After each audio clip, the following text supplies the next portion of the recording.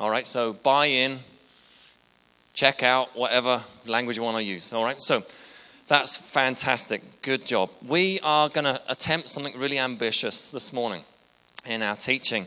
And already I'm looking at the time thinking it's not going to happen, but we'll have a go. I want to continue the theme of discipleship. Going to get you thinking, and I'm going to ask you the question.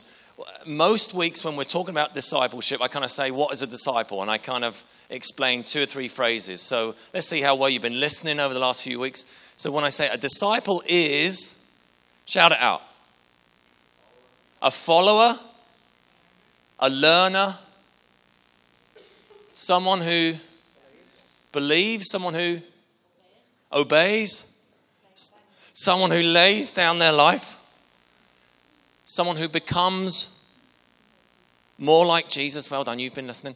And what's the last thing that we often talk about? So in doing all those things, what is he calling us to do?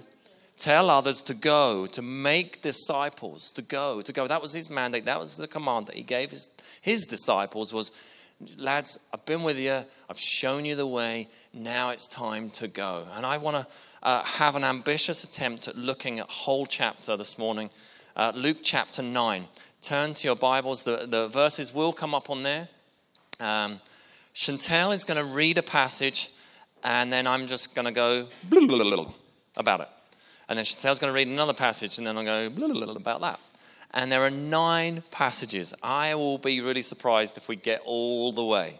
And if we don't, we'll go halvers maybe. And then that will save me having to prepare something next week, which will be absolutely fantastic.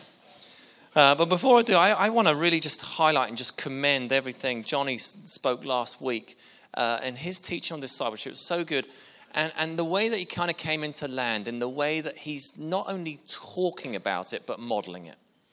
And he had a couple of lads, Jeff and Peter, up here, and they shared their stories bravely and articulated it brilliantly.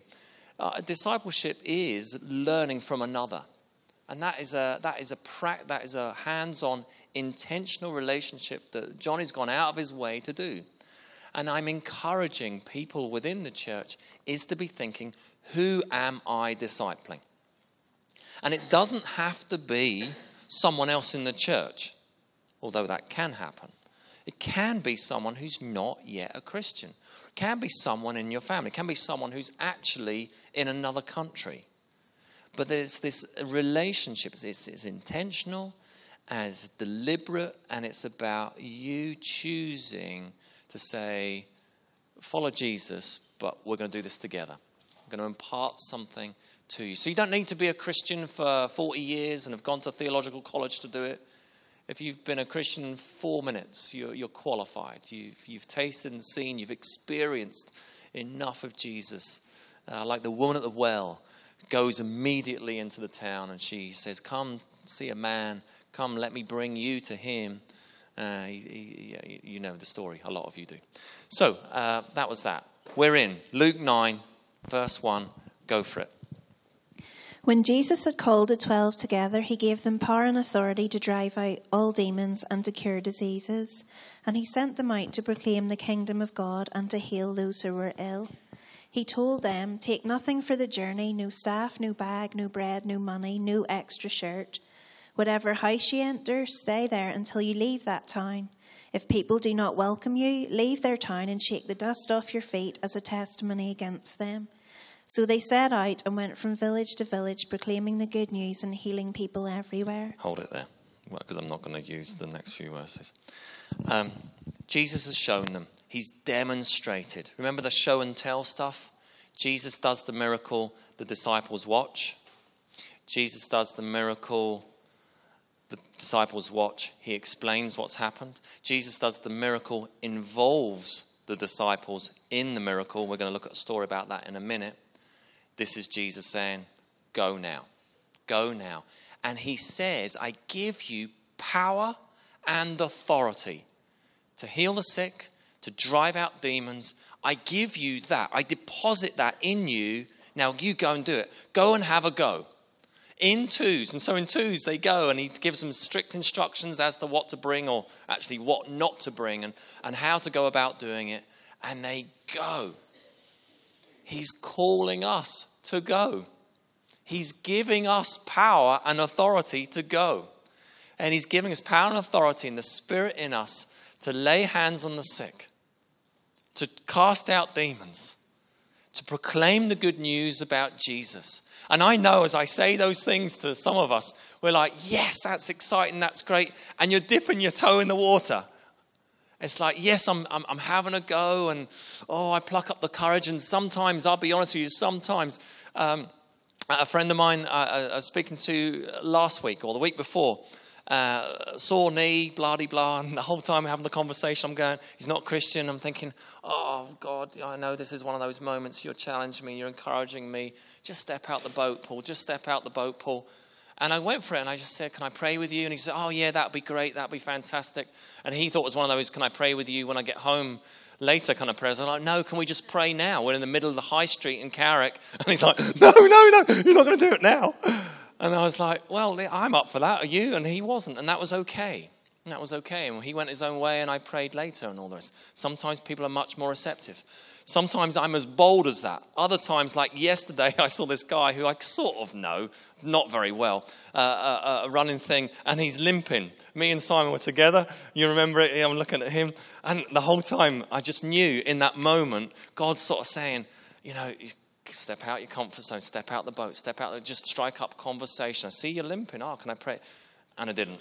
And I bottled it. And I'm being honest with you because I'm on a journey too. I'm on a journey and all that stuff.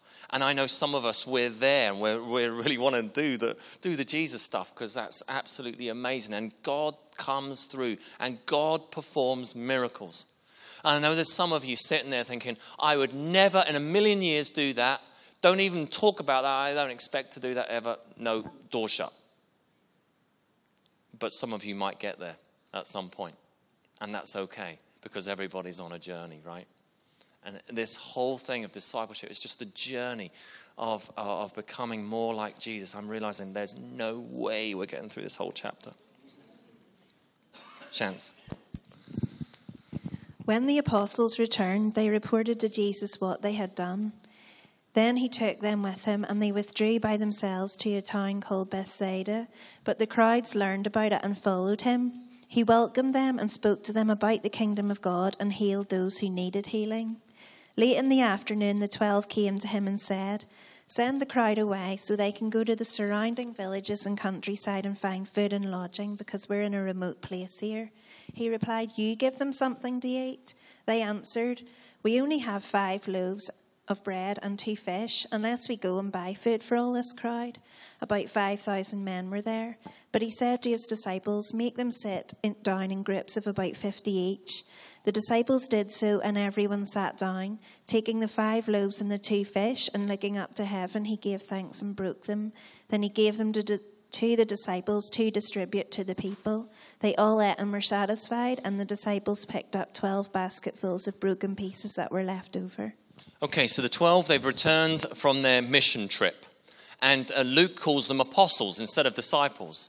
And it's a kind of a change on their name. Apostleship basically means going. It means pioneering. It means breaking new ground. It means pioneering new ministries. And that's kind of what the disciples later were called, right? When we read later into the New Testament, they were then almost renamed the apostles. They've come back and return, and they report what had happened. We don't know what had happened because it's not in the text.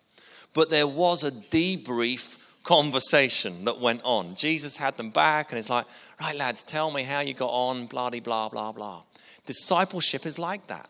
Discipleship is about sending. It's about equipping, but it isn't that you're out there on a limb doing your own thing. A conversation needs to come. How are you doing? How did that go during the week when you were going to have that difficult conversation at work? How was that? Or how is it when you went specifically to pray with your neighbor during the week? How did that go and what was their response? It's like a debrief kind of ongoing conversation that Jesus has deliberately with his disciples. The crowds have appeared. They seem to go wherever the disciples are and wherever Jesus is, should I say. And we've read this passage before, spoke on it a few weeks ago. This is when Jesus involves the disciples. What are we going to do with all these people, Jesus? What are we going to do? You feed them. I love it. You feed them. There's need in our town. You feed them. There's difficulty in such and such. You go be the hands and the feet of Jesus in those places. Be part of the miracle. And Jesus, and he involves me, physically involves me. He says, guys, we need a bit of order here. We need a bit of organization. And he gets them sat in groups of 50. And then Jesus breaks the bread. He takes what was there, the lad's picnic, the loaves and the fish. He says thanks. He breaks it. He takes what we have and he blesses it and he multiplies it and he distributes it to the 12. And the 12, you can imagine it there. They're like, oh, he's only given me a wee chunk here and he's given me the tail of that great looking fish. And they're there and he's just kind of giving. There's whole people coming and they're giving and they're giving. It's like, where's this all coming from? It's only a tiny bit. And Jesus involves them in the miracle. And discipleship is about that. It's about involvement. It's about you have a go. I teach, you listen. You listen, you teach, and I tell you what I thought about it. And we kind of deconstruct that. We have our feedback sort of session together afterwards. Our discipleship must be about involvement. It's about doing the stuff. If you're teetering on the edges of this church, if you are new, this is your first time or second, third, fifth time, you need to know that being a part of our church means rolling your sleeves up and getting stuck in. It means being the hands and feet. And it's absolutely okay. If you're coming from a place of brokenness, if you're coming from a place of pain or whatever, there is absolutely a time of just being and receiving. That is absolutely right and absolutely appropriate. But God heals us up and he just does what Jesus needs to do in us. And a time comes when you're just like, right, it's time for me to give it away now too. Where's the gaps? Or where's the need? Or what is God calling me to do? And you get to play. Get to play. Discipleship is about involvement. It's a verb a doing word? Yeah, I never know those verbs. Forget an adverb or a pronoun. Or I'm struggling with the nouns and verbs. You can tell I'm not doing the English bit of the AQE test with our son. Shants, we're up. Once when Jesus was praying in private and his disciples were with him, he asked them, "Who do the crowd say I am?" They replied, "Some say John the Baptist, others say Elijah, and still others that one of the prophets of long ago has come back to life. But what about you?" he asked. "Who do you say I am?" Peter answered, "God's Messiah." So once, it begins once, when, indicates a different time or another time. And he's praying in private, but his disciples are with him. So he's gone to a private place, but his disciples are with him. Whether disciples are praying with Jesus or whether they're just in his company or they're nearby, who knows? But at the end of the day, Jesus again is modeling something, the importance of prayer. And we can read that many times throughout the Gospels. Many times accounts when Jesus retreats to the quiet place to be with the Father and he spent time in prayer. Those of us who are parents, we need our kids to catch us praying. You know, that we need them to walk in on the room and they're praying, they're doing that praying thing again, or they're reading their Bible again. You know, it's like they need to see it. And plus, we need to teach them as well. I was thinking about this text the other night when I was putting our little girl Hope to bed, and I was like, we'll pray again. Yeah, you pray, Daddy. And I kind of think, no, Hope, you pray. You know, it's always me doing the prayer thing. And I kind of thought, I need to teach her really to pray. It sounds dumb. Of course, it's so elementary. Of course I should be doing that. And I was like, instead of let's just go, "Oh, dear Jesus, thanks for a lovely day, blah, blah, blah." I was like, let's just spend a moment just waiting. Let's not say anything to Jesus right now. Let's just wait. And let's just ponder. And let's just think. And let's allow God to tell us, Hope, what to pray for. And let's be thinking about the things that we can be thankful for, and then let's thank Jesus for that. And let's then think about, well, who needs Jesus' touch right now? And then let's pray for those people. Is that okay? So we did that, and she prayed and I prayed. It was wonderful. I thought, goodness, that's simple, right? That's discipleship. Parents of children, we have the greatest impact spiritually on our own children than anyone else. And I say this, I say this with respect, it's not up to the Rockets leaders to do that. That's just an extra bit that we get to do. It is our role to be doing that if we know and love Jesus. Now, don't feel guilty if you're thinking, I never do that. It's a chance to start, okay? Where are we in my notes? Jesus asks them a question. He says this, who do the crowds say I am? So here we have a conversation. It's usually Jesus telling the disciples stuff. But here's a time when Jesus is actually asking the disciples a question. Why does he ask the question? Is it because he's unsure what they're talking about and he just wants give me a bit of feedback, lads? Could have been. Not sure. It could, or more likely, I don't know, is he wants to kind of know, where are they at? Who do you say I am? And he's deliberately asking them the question, who do you say I am? He's asking questions. And I think, again, in discipleship, in terms of teaching and learning, a good teacher asks questions. Those of us who are in education, I include myself, when I remember in a previous life as an educator, the big thing, the big drive is this thing called active learning. And it's about asking questions. So in the olden days, teaching was very much like it's like this. You shut up and listen while I tell you everything and you just listen and you learn and you should be able to regurgitate it. Okay? Whereas new ways of teaching is about the teacher asking questions and empowering the learners, the pupils, to actually think for themselves and come up with the right answers. It's quite funny in our house when we're doing things. You knew I was coming there, didn't I? So, we'll be doing homeworks with the kids will be doing their homeworks, and they kind of ask us a question expecting us to give them the answer. And invariably, because I'm used to this, I then ask a question to help one of our children think about it to come up with the answer.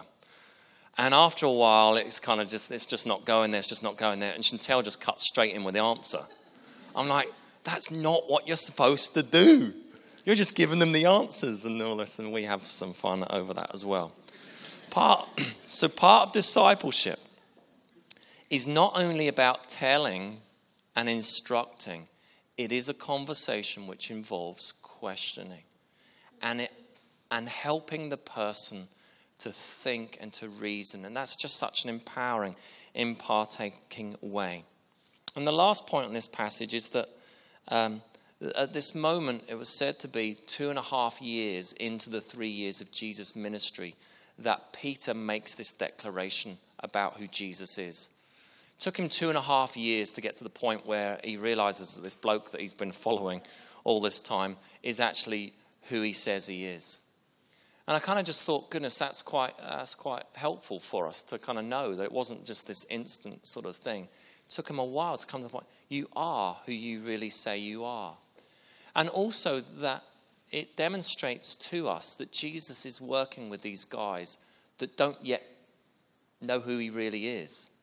And part of discipleship isn't just about in the church. It's about people that are a long way off from knowing Jesus.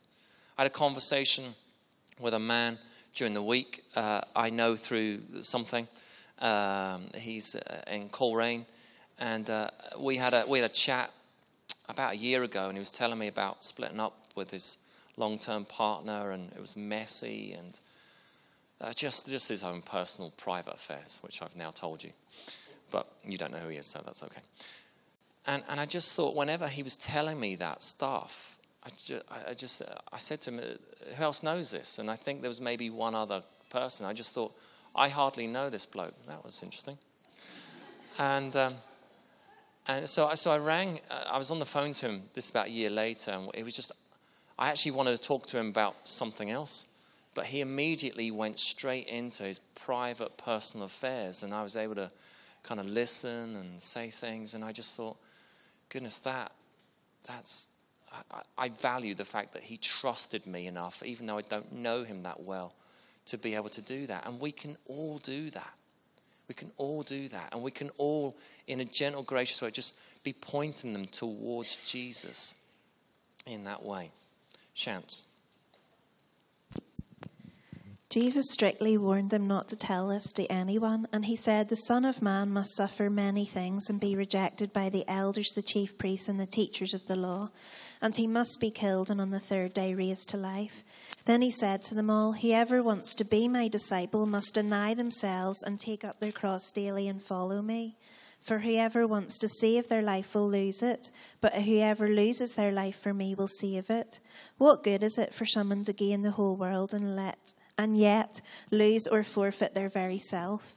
Whoever is ashamed of me and my words, the Son of Man will be ashamed of them when he comes in glory and in the glory of the Father and of the holy angels. Truly I tell you, some who are standing here will not taste death before they see the kingdom of God."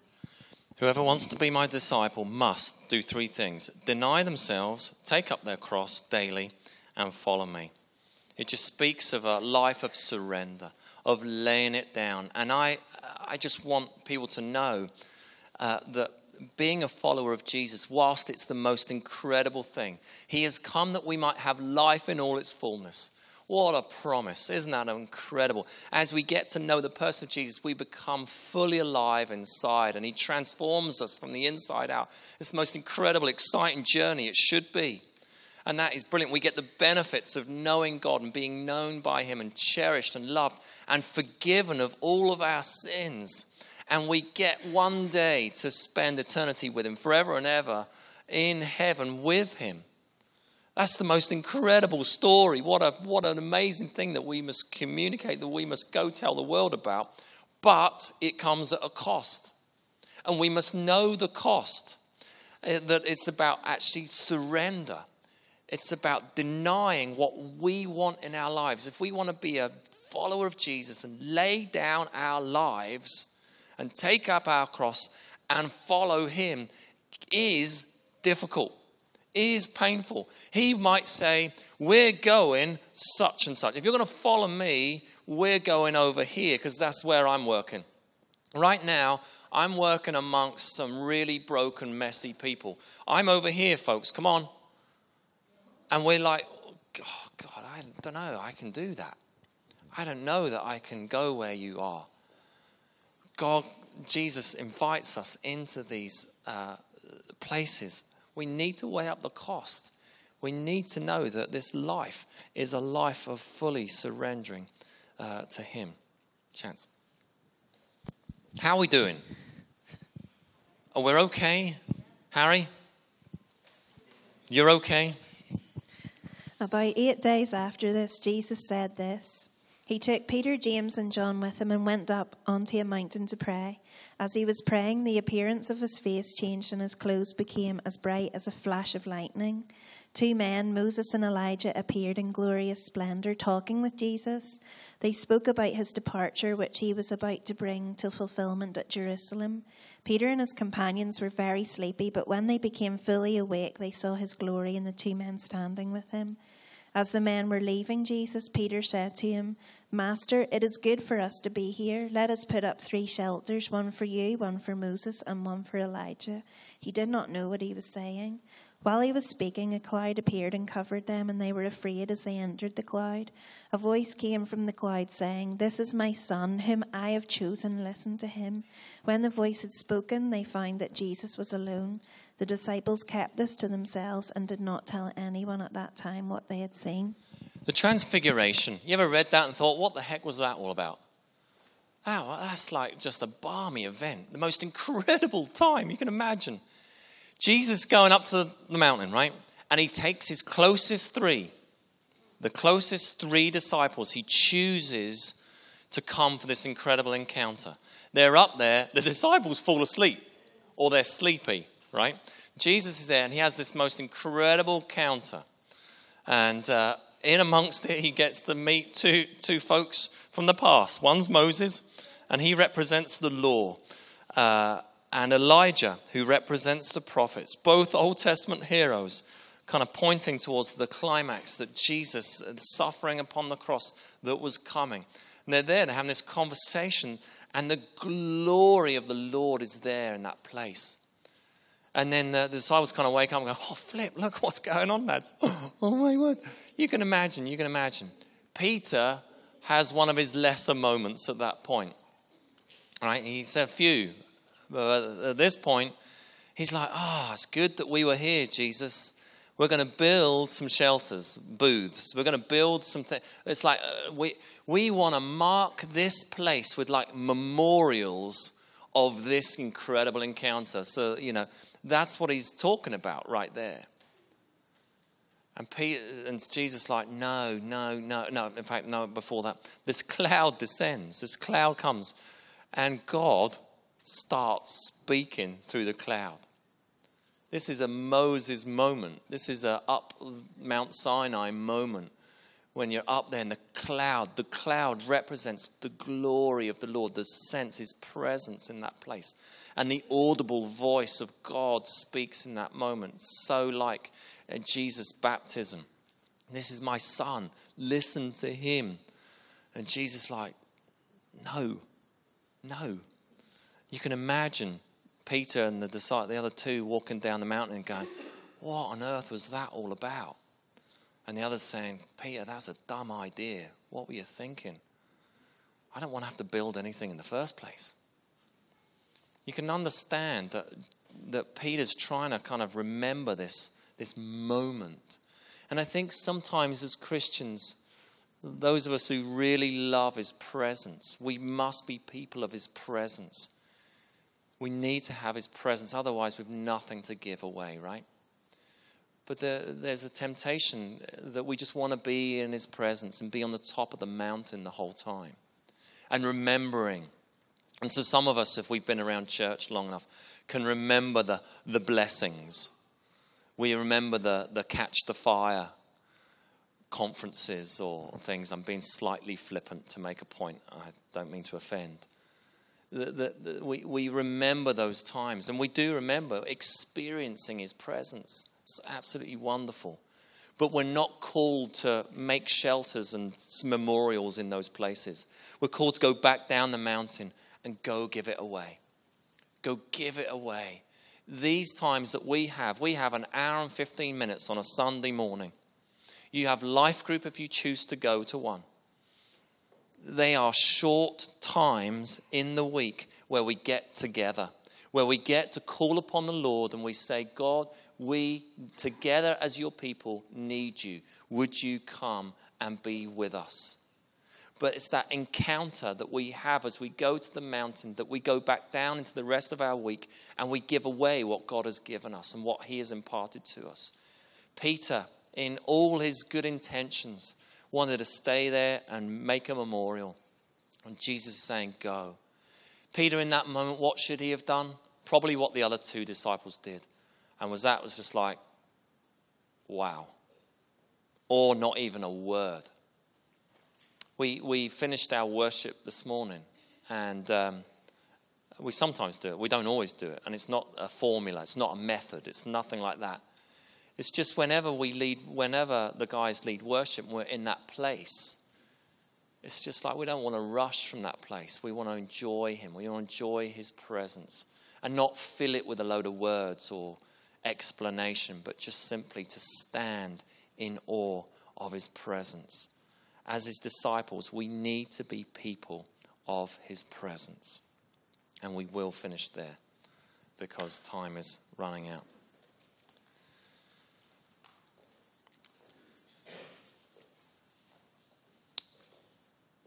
Guys, would you want to come?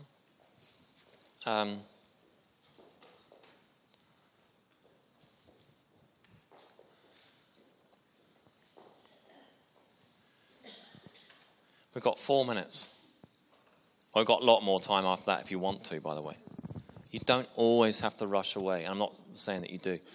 But, if God is doing stuff with you on a Sunday morning in this time, unless you've got kids to go get, stay, enjoy him, and get prayer if that's appropriate as well. But why don't we stand together? We are going to worship, and then we're going to pray.